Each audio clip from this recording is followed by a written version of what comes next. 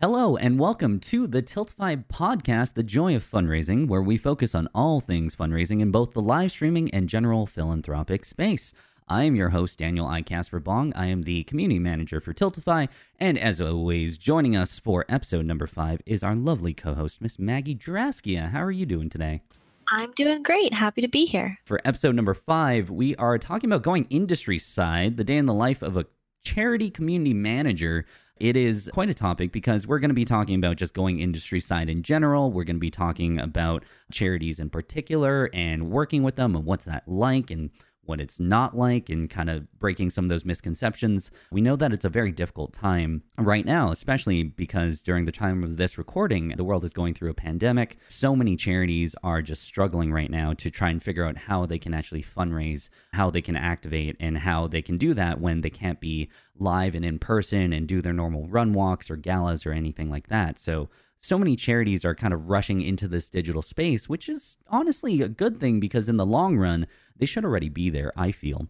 But before we talk about this topic too much, we should introduce our special guest. We do have the community manager and influencer relations of To Write Love on Her Arms, James Plague TV Inks. Welcome to the podcast. What's going on, Daniel? Hey, Maggie. Thanks for having me here, guys. I'm James with To Write Love on Her Arms. It's a mouthful. We just say Tuloha. But the organization's main goal is concisely as I can state it, is we look to present help and hope to people that are struggling with thoughts of suicide, self-harm, addiction, or depression. And so it's a broad mandate. One thing that's unique about our organization is that we don't provide primary services. Our goal is to be the bridge to help for people. We believe that stigma costs lives. We believe that starting conversations about mental health is extremely intimidating and difficult for people. And so we're trying to break that stigma and bridge people to the help that they need. That's the core of our organization. Yeah, and it's a great organization because I remember, and Maggie, I'm not sure if you can relate, but it was founded in about 2006, and I was in high school, and I remember I was going through a tough time. I was struggling with things like depression and even about to suicide, right? Suicidal thoughts. It was a very scary time for me. And then I remember seeing this movement on that amazing website that totally still exists called MySpace, which was To Write Love on Her Arms. James, can you talk a little bit about that kind of beginning of Tuola? Yeah, so the organization started from a blog post, a story that was written on MySpace by our founder, Jamie Torkowski, who wrote about his friend Renee and her story of getting into rehab and recovering from addiction. That story basically took off on MySpace and became the founding of the organization. Originally, they sold T-shirts with the title of the story, which was To Write Love on Her Arms, to raise money for her, more or less, to help her through rehab. The story itself is short but intense. Jamie and a few friends basically lived with Renee for 2 weeks. She tried to check into rehab. She had drugs in her system. She had open wounds on her arms. They wouldn't let her into rehab until she was clean, stable enough to be admitted without being a liability. And so Jamie was in a group of folks that basically lived with Renee for 2 weeks and helped her get clean enough to go into rehab to start her journey. That's the original founding of the organization. A couple of things come out of that. The organization's founding is about storytelling. Basically, we believe that people talking about their stories and being open and honest about their stories helps inspire others to seek help if they need it. Yeah, and I mean, that's the entire basis of this episode because I felt it would be important for us to kind of share our stories about going to the industry side and what kind of got us here, because I feel like everyone has such a beautiful story to share. And we'll get to that. We'll get to that. But let's start with James in particular, because you're a special guest. I would love to know your story and your upbringing kind of in terms of content creation, because I know you started there before you went industry side. So how did your childhood kind of shape this for you? Games for me go back a long time. So I work 2 jobs. I have a dual role. So in the daytime, I work in an investment job, but it was actually RuneScape of all games that inspired my interest in the investment world, which and then later on it would be the WoW auction house. But of course, perfect. There you go. But the economies, the stock markets, right, of video games, their exchanges, got me interested in real world economics.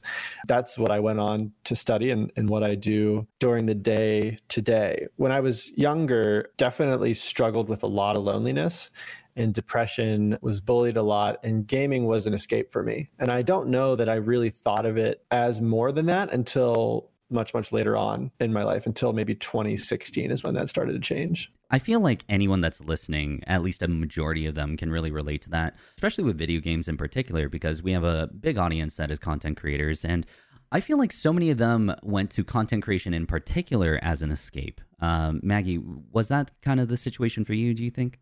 Definitely. Becoming a content creator was my way of connecting with people. I've got 3 kids and I'm home all the time. I work from home. Back then I was just doing art, but becoming a content creator allowed me to create a space for myself and for people that wanted to participate in whether it was games or art or just hanging out or whatever. It was an amazing opening. Yeah, and for myself, some people don't know this because they relate me to the Twitch streamer of 7.5, now 8 years or almost 8 years. But I actually did vlogging before that on YouTube, and it's super embarrassing. You need to find those. They are super embarrassing. There's actually some videos back then that got a decent viewership. Like we're talking like 50, 60,000 views before I took them down.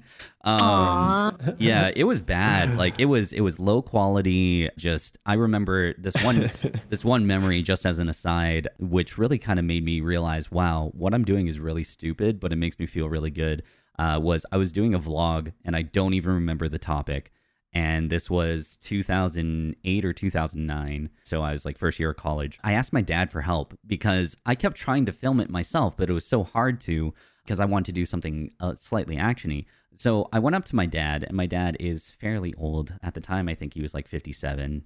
Now he's almost 70. So, and I went up to my dad. I was like, Dad, can you do me a favor for my internet thing that you don't approve of? And he's like, sure. And I'm like, will you take this basketball and throw it at my face? And this video's gone? I still have this video. I know exactly where to find it. Maybe we'll share it later. But I remember we're filming it, and I told him exactly when to do it, right? A keyword. And then he throws it, hits me across the face, and he just starts laughing. He laughs so hard. And it was at that moment that, number one, I think my dad is kind of okay with me being a creator. And number two, if he gets to throw more stuff at me, he'll definitely be okay with it. Of course. Yeah, sure. Yeah, so then we just started trying to create more reasons for him to get involved with my videos. And unfortunately, I stopped vlogging. It was a lot of effort doing that as well as college. But that was definitely an escape for me because, again, 2006 was when I was struggling throughout high school. When I got to college, though, my outlet was definitely content creation. So that's kind of how I feel about that. But James, can we start talking about how you got involved? Because you got involved with video games. That was kind of your escape, kind of your bridge into this content creation world. Can we talk briefly or not so briefly about your content creation and then your involvement with To Write Love on Our Arms? Yeah, for sure. We can. I'll give you the concise version of the story if there is one. So when you go into this is 2016, so however long ago that is now, 4 years ago, I was kind of working my office job in investment finance, the same one that I still have now, but I had finished up this series of finance exams that were absorbing a massive amount of time. And I was also in a relationship for like 5 years that ended. And so I had like massive amounts of time all of a sudden. It was like, what do I do? Right. So I was watching a lot of Counter-Strike and found my way to Twitch through that eventually and was just intrigued by it, wanted a creative outlet and just started broadcasting, right? It was all FPS stuff, I think exclusively Counter-Strike at first, and then branched out from there. Had a couple of different projects, but what was happening was the finance and investment side of my brain was starting to turn at the same time that I was creating content. And I don't know that I had any ambitions of being, a large content creator, but what was happening in my head is I was like, man, there's so much opportunity in this space to do entrepreneurial things. And I don't know what yet. I don't think it's me in front of a camera, but I've got to start to figure it out, right? And so I started trying to consult for places, going to as many conventions as I could with the intention of meeting as many people as I could and learning as much as I could. I mean, that's kind of the origin story of it. My I don't know if this is encouraging or maybe the opposite of that to people, but the first like, I would say, I want to call it a job, except for I lost money instead of getting paid, so it's not really a job. First gig was DreamHack Atlanta, and it would have been the first time it was in Atlanta. So I think that was 16. Yeah. Maybe early 17, I can't remember. Total disaster. Was consulting for a client that was the police literally removed some of their staff from the event. I'm pretty sure they're like banned from the event by DreamHack. Daniel, you probably know part of the story. Yeah. Okay, so I don't know that, did you and I meet there? I know I met Santa there. Anyway. Yeah.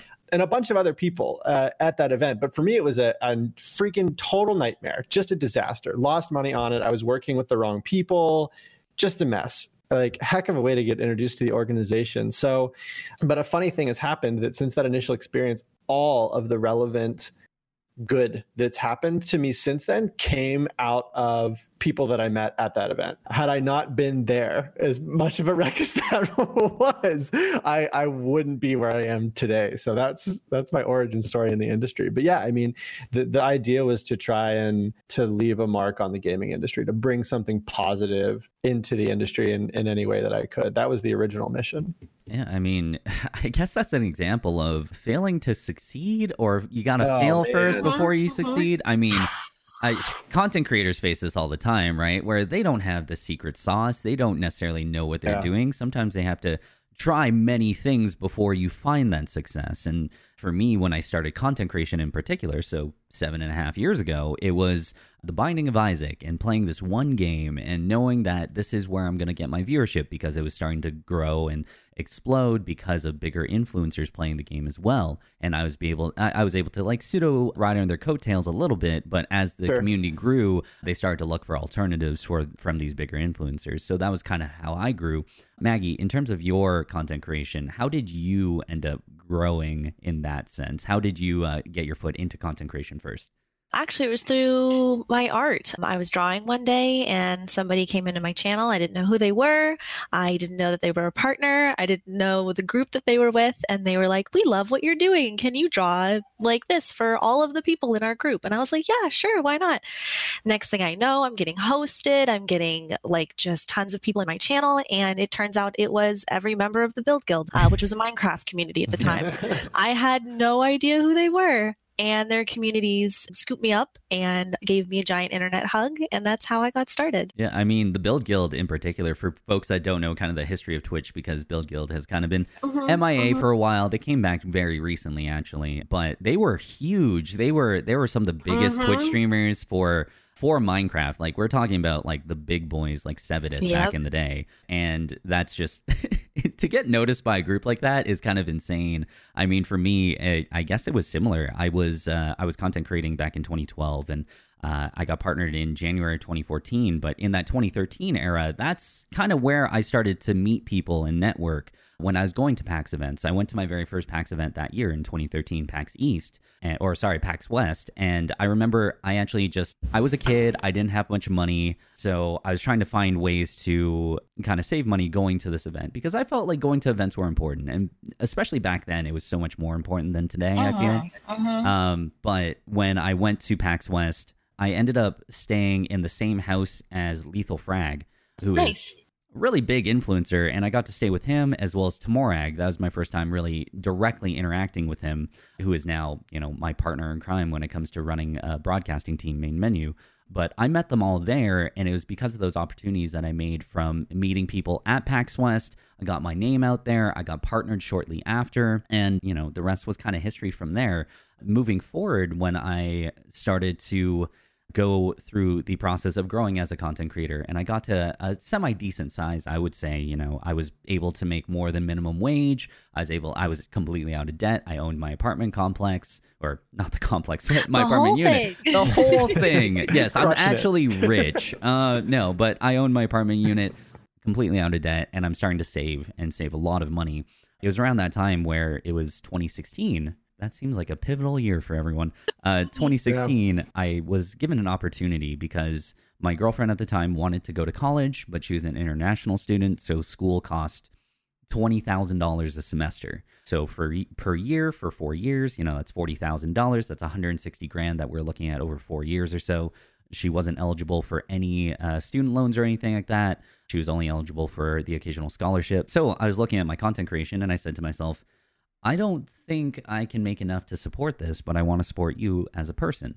Even if we don't last forever or whatever the case may be. I was pretty confident we would at the time, though, so that was on my back. But I got an opportunity because of my charity work. So I had been doing my own charity event for 3 or 4 years now at that point, and I had always been supporting other charity events through my broadcasting team. We did a bunch of things as well, and because of that, this small startup like company called Tiltify, they started getting into the space. 2015, the first TwitchCon, that was their first kind of like public activation that people could see them at.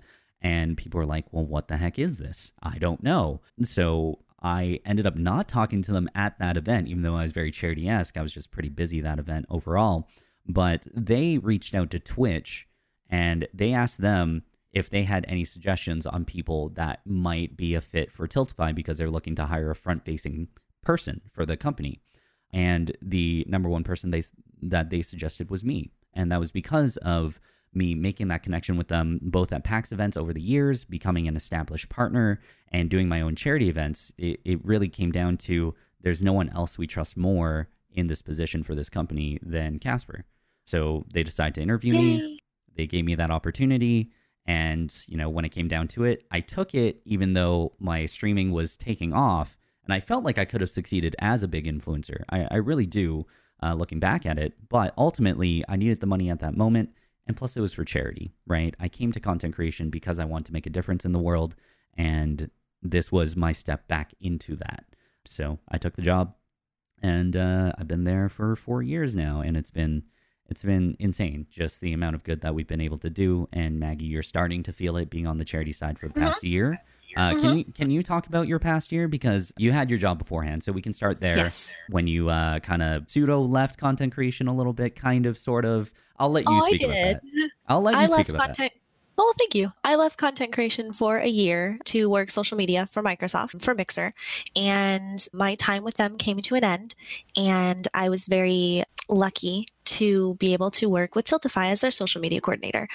So for a year now, I've been able to see all of the good that's done, all of the fun, all of the happy, all of the celebrations and the tears and the pies and faces. It's been amazing, actually, being able to see all of the good that Tiltify, well, I want to say like funnels through Tiltify, essentially. It's been amazing. It's been phenomenal.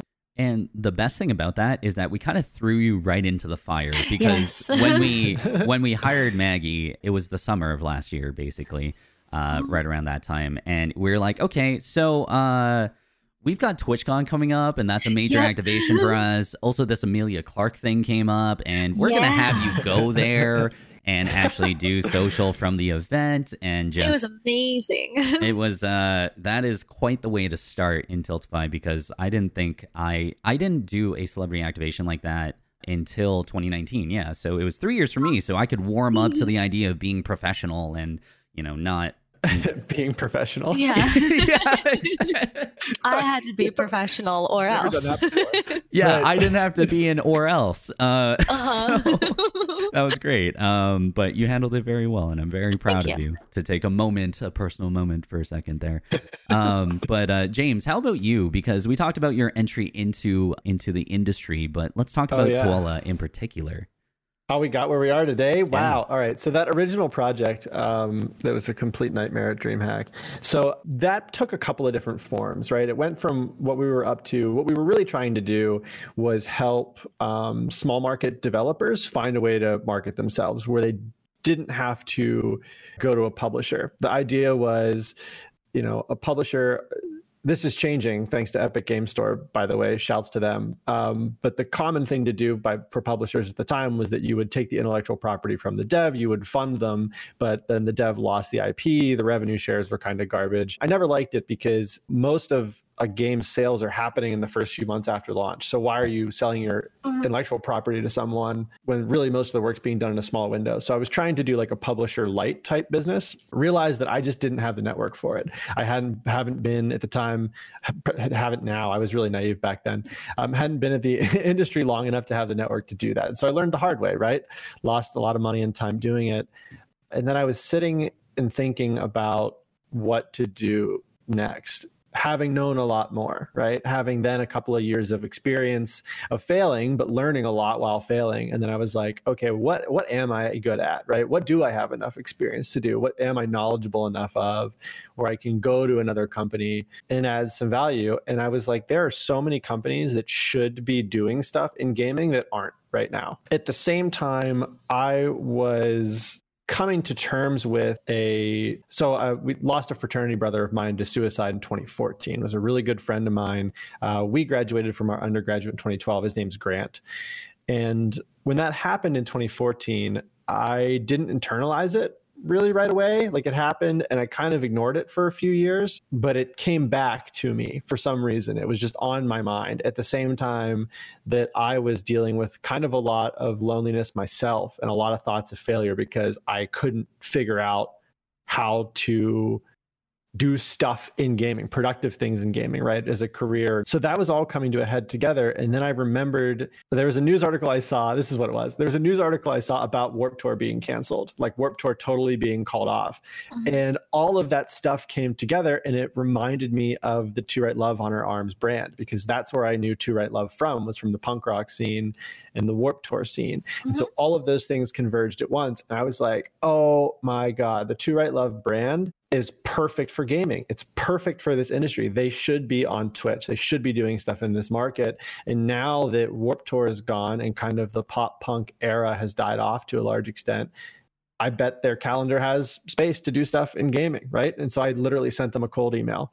I was like, hey, my name's James. I want to do a fundraiser for you on this platform called Twitch, and here's what it is and why it matters, whatever. At the time, they weren't on Tiltify yet. So I did the thing that nobody should ever do, where I took donations and then forwarded them to the organization. Don't do that.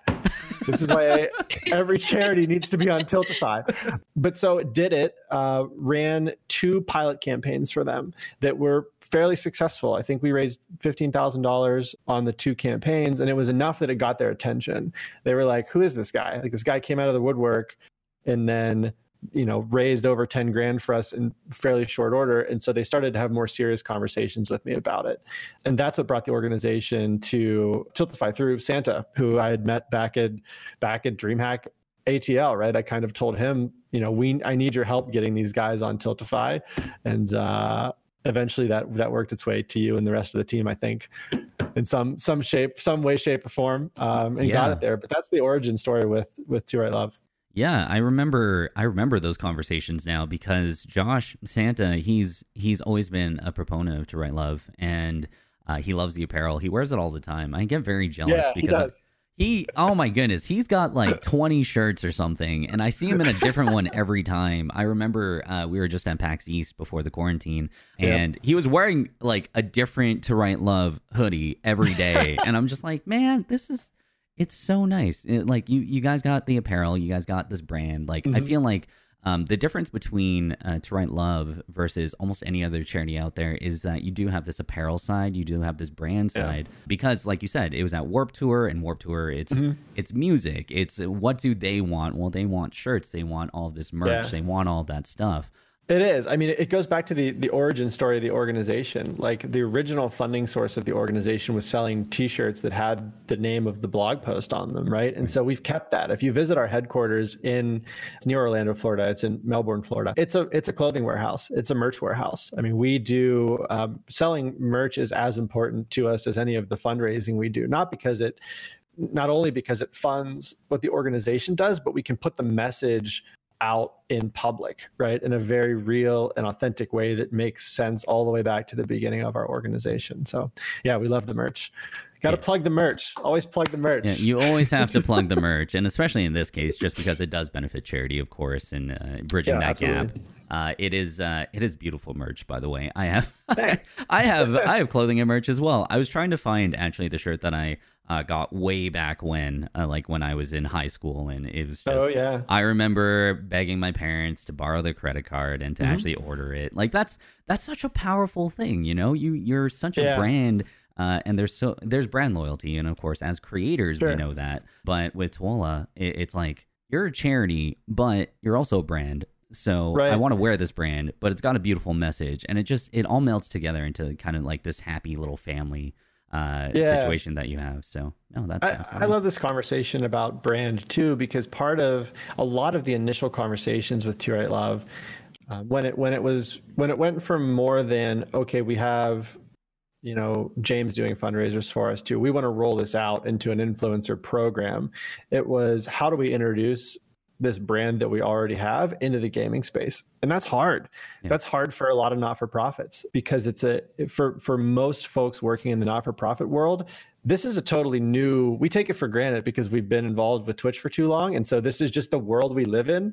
And this is our reality. But when you think about, a marketing director at a not-for-profit that has never done anything on YouTube or has never done anything on Twitch, it's a totally new arena. Yeah, no, it's, I mean, we see that all the time, like Maggie and myself. We know so many organizations that barely have a handle on social media, even. Like, just like, how do you develop that? How do you talk about it? How do you talk about yourselves, and how do you bring people in? The number one question that I get on the sales side as well as community side from charities is, how do we get influencers involved? And it's like, well, a big part of it is brand identity and just being able to be like, well, we look at your organization, we already know what you are, because that is how powerful your mission and your message has been over the years. So some charities don't have the advantage of being a huge organization or a long-standing organization, but a lot of them still have the message that they should dive into, like if it's animal shelters or if it's, mental health. That's a really big one as well, or cancer research, things like that. So I think charities definitely need to do a little bit of a better job in terms of building that message, especially if they're jumping into this digital world, as we're seeing so vastly right now with this pandemic that's currently going on. So, right. Yeah. But let's switch gears, because what we just talked about there actually has a lot to do with kind of our last topic that we're jumping into, which I wanted to kind of outline a day in the life of a community management influencer relations individual. Because Maggie has seen that in terms of social, and on the social side of things, I've seen that from the community side. But James, you're kind of our resident expert. What is a day in the life of a influencer relations person kind of look like? So a lot of it's all situational, right? Because it depends on sort of how integrated the rest of the not-for-profit is with the Twitch world, and how large the Twitch Mixer YouTube world is to the overall fundraising goal of the organization, right? And so how busy you aren't has a lot to do with that. I mean, for me, it's a lot of trying to understand what our core influencers, the people that typically fundraise for us on a regular basis, are up to that year. Most influencers will only do, call it 2 fundraisers a year. And so understanding, okay, I know this person's doing Play Live, right? So I'm going to leave them alone because I know that they're doing Play Live for St. Jude coming up soon, but I know that I can work with them for World Suicide Prevention Day in September. And so a lot of it is kind of managing that calendar in your head a little bit to know who to reach out to and which content creators to kind of leave alone for a little while, right? Like, okay, they just did a fundraiser for us, right? Let them focus on something else for a little while. Or I know that this content creator always does Play Live, so I'm not going to ask them to do Mental Health Month with us. That kind of juggling act is a lot of what you're doing. And then it's just straight up surprise and delight stuff, right? If I can randomly send someone that I haven't had a connection with for a while merchandise, or if I can get an email out or send a text messages, it's tons of relationship management points where you're just trying to be available and be thankful as a not-for-profit organization that content creators have lent their platform to you at some point in time, whether it was recent or not. That is a lot of it. Outside of that side of things, it's thinking about the next event that you have coming up. In Two Right Love's case, it's been, I don't know that we've announced that it's been postponed yet, but it will be. We have had a run walk that we do every year, and it's a 5K run walk event that we do in Orlando, Florida. But the next iteration of that is tying a speed running event onto that, right? That is on Twitch and Mixer. And so your role in that, being kind of the person on the staff that came from this world, is helping them design that campaign, right? How do we add a digital version of a physical event on in a way that feels authentic and right for the Twitch universe and the Mixer universe. So a lot of that strategic planning is your role as well. But it's different everywhere, right? Titles in gaming get so screwed up. Like I'll call myself influencer relations, but I'm as much of a consultant in strategic planning as much as I do influencer relations stuff, right? Maybe even more sometimes. So your day-to-day can be a little bit random, but I think that's fun. I mean, for me, that's rewarding. I like being able to do that. Yeah, no, I definitely agree, because I was just giving a presentation, actually an internal presentation to a company that shall not be named so I don't get in trouble. But at that internal presentation, I was like, well, I'm the community manager for Tiltify and I have been for 4 years, but here's everything else I've also done for this company. Because but you're also producing content right now. Yeah, and it's a different role. There's so many different hats that you wear, and especially when you're going industry side, that's just something that you kind of have to accept, because yes, you're applying and you're getting accepted for marketing, and you might do multiple things in that kind of marketing department. You're not just going to be, oh, you're just dealing with sales to this one thing. Like, unless if you're Amazon or some gigantic company, you might be able to do that. But especially for these charities, nonprofits, they're so much smaller, and I feel like that's something that almost gets lost, where we look at St. Jude, and yes, it's a multi-billion-dollar company. They raise billions of dollars every year in funding from all their different sources. But for the smaller organizations like To Write Love, I know that you guys make a couple million a year. Like, you guys you're established and you have such brand awareness over the past 14 years, yes, but in reality, the company itself is actually kind of small still, isn't it? Yeah, it is. There aren't too many under 20, I think. So what happens in that case is you're finding yourself trying to integrate as much as you can with the rest of the existing team, right? So our social media team is awesome. Our graphics design team is awesome. And so now my role gets to be helping that, what's the difference between designing social media assets for our other peer-to-peer fundraising projects, right? But we need to do a different type of media kit for broadcasters, because broadcasters are trying to add those assets to their overlays, or they're editing those assets for their own posts on social media. And so how do we make a media kit that's more useful to a content creator?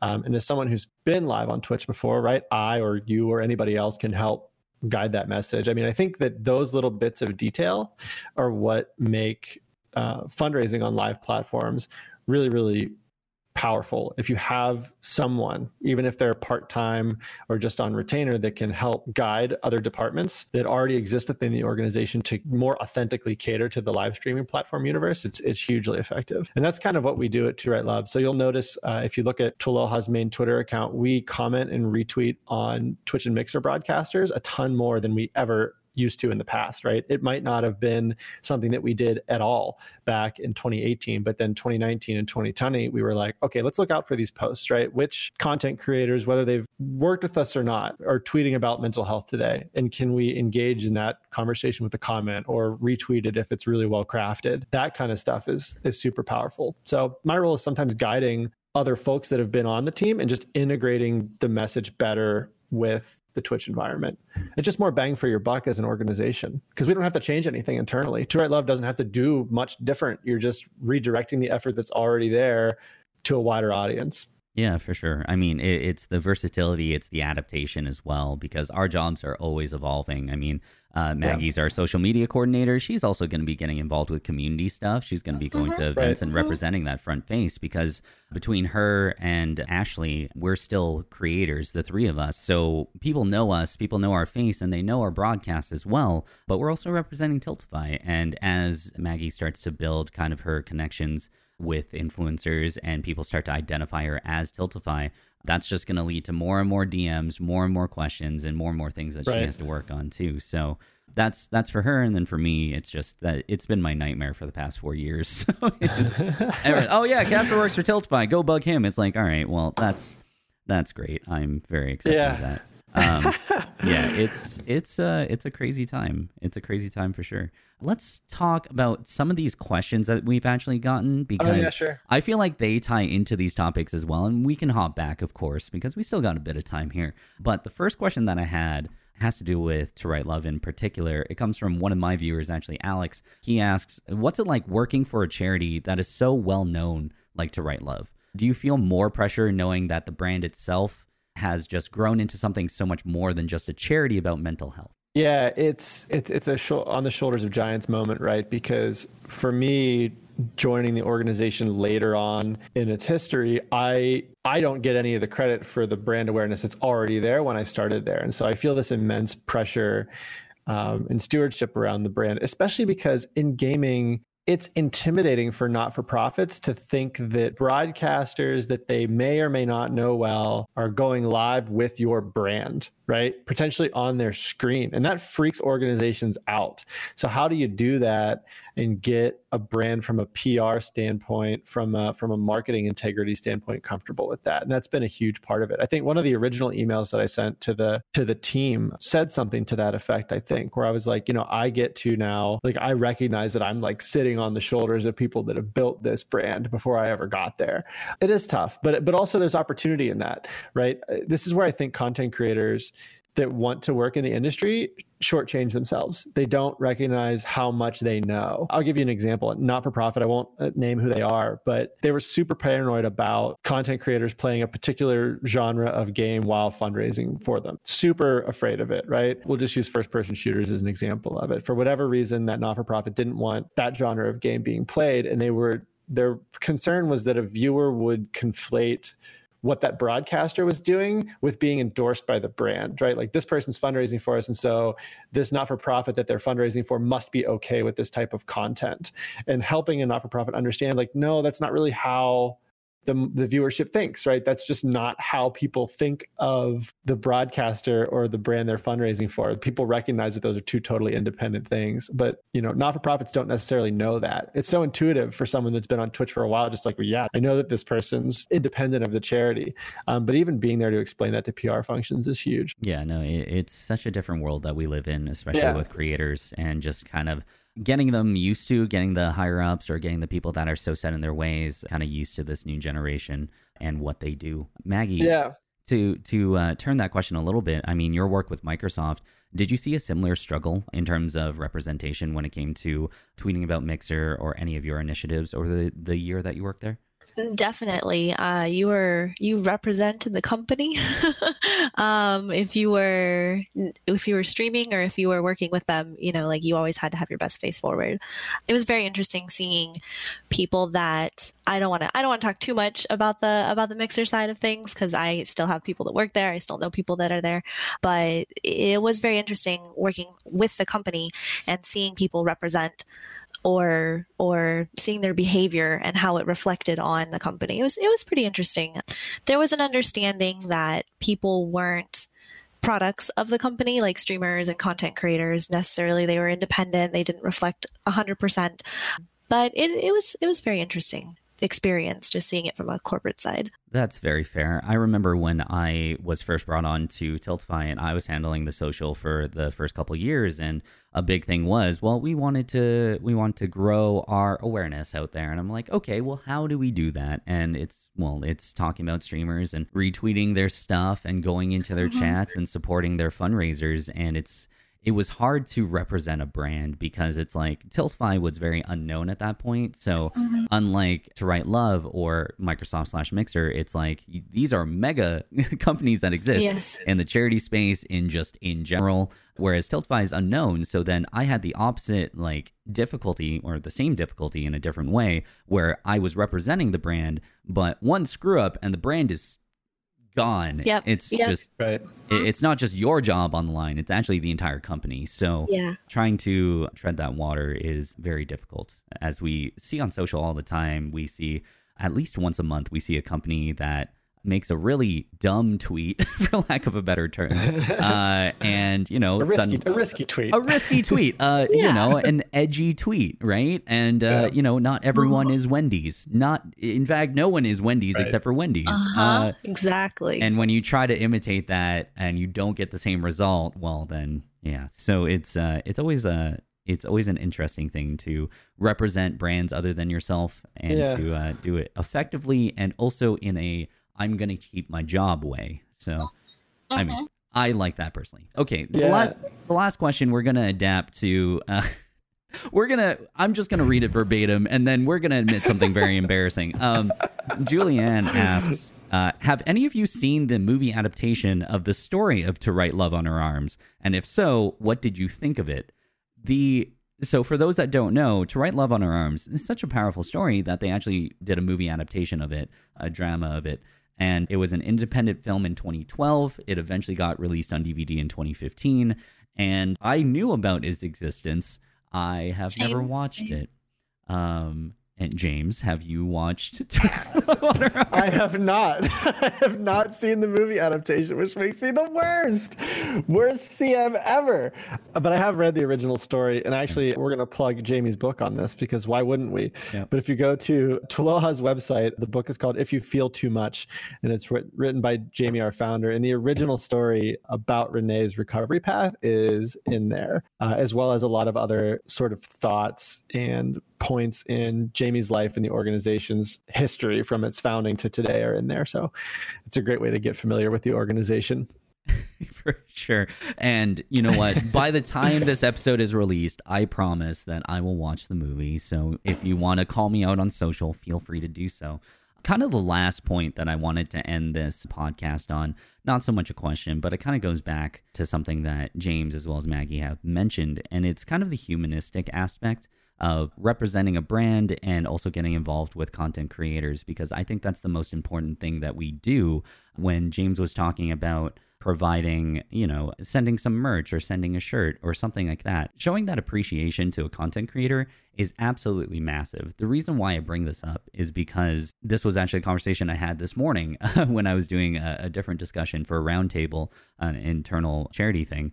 And they asked the question, what is the most important thing for a charity to do coming into the space? And sure. Many of the answers were basically get connected with them and give them a open path of communication, whether that is developing a Discord server or being responsive in your emails or being able to know what's going on in their lives, because content creators are so much more than their numbers, right? And so many companies get so sucked into that when we're talking about sponsored streams and developers, publishers working with creators in order to promote their games. Sure. But when it comes to a charity aspect, it's like, to borrow a phrase from St. Jude, we're proud beggars, right? We are begging for your donations. We are proud of that, and we'll never be ashamed of that. But how does the charity kind of show their appreciation for that? A simple thank you is more than enough. Having a brand name, having a big entity, having the St. Jude in particular just, tweet at me, thank you so very much. Or the other day, they wished one of our staff members a happy birthday. How they knew it was her birthday, I have no idea. But they just... That's awesome. They just have their finger on the pulse to the point where they care about these creators as human beings. Last week, at the time of recording last week, I actually suffered a concussion. It was a grade 2 concussion, so it wasn't super serious, but it was serious enough. And literally every single staff member at St. Jude that I knew, so that's like a dozen people, every single one of them, every single charity that I work with, as well as charities that I don't even work with, they all sent me an email or a text message. A couple of them have my number, and they said, are you okay? I know it's a crazy time, but I wanted to check in on you. And they do that regularly anyways, but in particular for this one, they're like, how's the concussion doing? Are you okay? Have you, been taking care of yourself? They're like parents almost in that sense. But the point being is that I've created a relationship with them to the point where they see me as both a creator, community manager for Tiltify, the platform they use for fundraising, as well as a human being. And I think that's just extremely important. James, any comments on that? Yeah, it comes down to authenticity, really. I think that some organizations try to approach the Mixer, Twitch, YouTube universe without having someone dedicated to it, right? Like how many, we all of us have gotten the generic emails that are like, hello, insert creator name here. I was watching your last VOD on whatever game that you've never even streamed, right?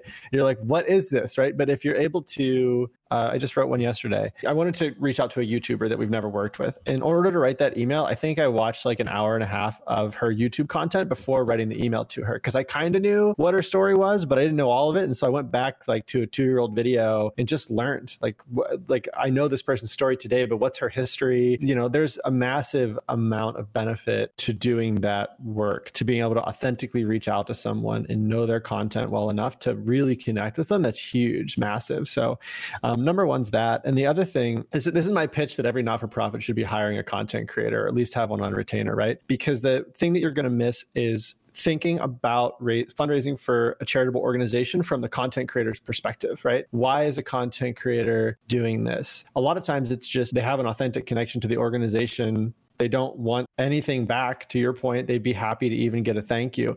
But now you've set the stage for the not-for-profit organization to go above and beyond that, right? I mean, look at everything that St. Jude does. They've turned it into, they've taken a simple thank you and they've made it so much more than that, right? Because now you've got fundraising tiers and you're trying to get, I think it was a top 100 onesie that they did last year. They're partnering with endemic brands to do headsets. It's SteelSeries this year, I think. So they're, not only are they surprising and delighting their content creators and giving them far more than just a thank you, but then they're also partnering with all these other endemic brands, and they're further making themselves an endemic name in gaming. I mean, it's beautiful. The authentic approach to that is outstanding. And that's something that you can't do unless you have somebody from the industry help guiding you in that direction, right? Either someone who was a content creator, is a content creator, or someone who's done some form of marketing in the space. So that's huge. That's huge. So yeah, those two things. I mean, your point about how do you recognize people that do work for you, and then trying to figure out what can we do as a charitable organization to give back to them, the people that have given us so much, right?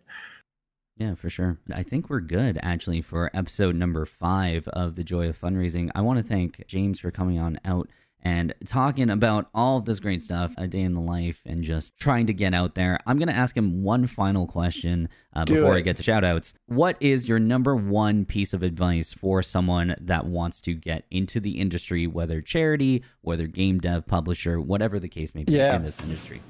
My number one piece of advice is that I still think this happens. It happens less now. It happens on Mixer and Twitch more than I think on YouTube, but there's still this obsession with before I can do anything in the industry, I have to get partnered, right? I have to partner is the end all be all. I have to get the partner check mark or whatever. I'm not partnered. I've never been close to being partnered. I don't have an interest in being partnered. You don't need that. It's an awesome achievement. And if you've achieved it, that's incredible and you should be proud of yourself. But my biggest piece of advice is understand that you can add tremendous value in so many different ways in the industry. And that doesn't have to be it, right? Don't get so hung up on that you're not going to send that cold email to an organization that you think you can help. I mean, that's how I got here, right? Is by sending that cold email and realizing that being in front of the camera isn't my strongest suit. That's not where I add the most value. But being behind the scenes and doing strategic planning work and working with other influencers, I think I do that pretty well, right? So that's my piece of advice to people. Think about where you can add value and don't obsess over the one track of the only way into this industry is by being a content creator. There's so many other ways to add value. So keep your mind open and keep experimenting. Figure out what you're good at. Very cool. Maggie, do you have one piece of advice on how to get into the industry? Never give up. Just keep trying. Why do you got to take my answer? Because I was going to close it out with that. And it was going to be perfect and just a nice, wholesome answer. I'm so sorry. You're not sorry at all. My one piece of advice, well, I guess now I have to think of another one. But my advice, honestly, is to just keep being you. If you are someone that is passionate about what you do, because I feel like if you're a creator, you should be passionate about it. And if you're passionate about your creation, that's what happened with me. I was passionate about charity, and that's how I work with charities now. If you're passionate about gaming, maybe you are someone that's very artistic.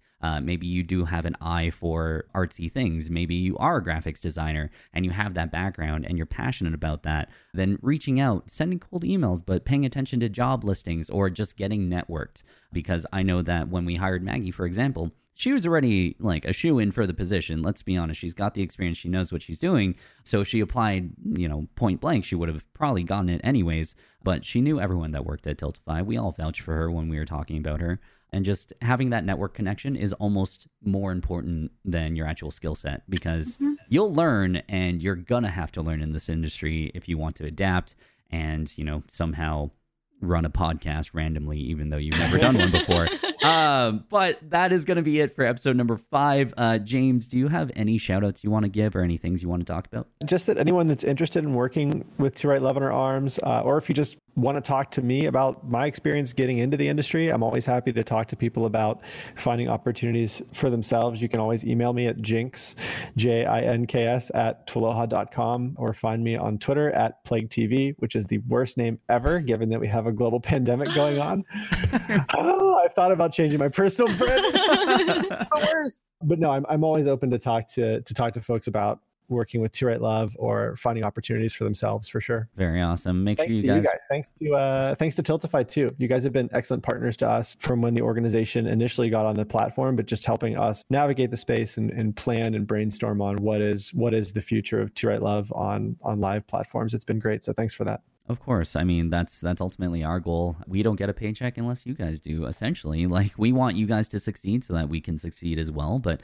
we ultimately just want to see others succeed, period. That's been the entire basis of Tiltify since day one, where we just want to make a difference in the world. And that's honestly how they pitched the company to me.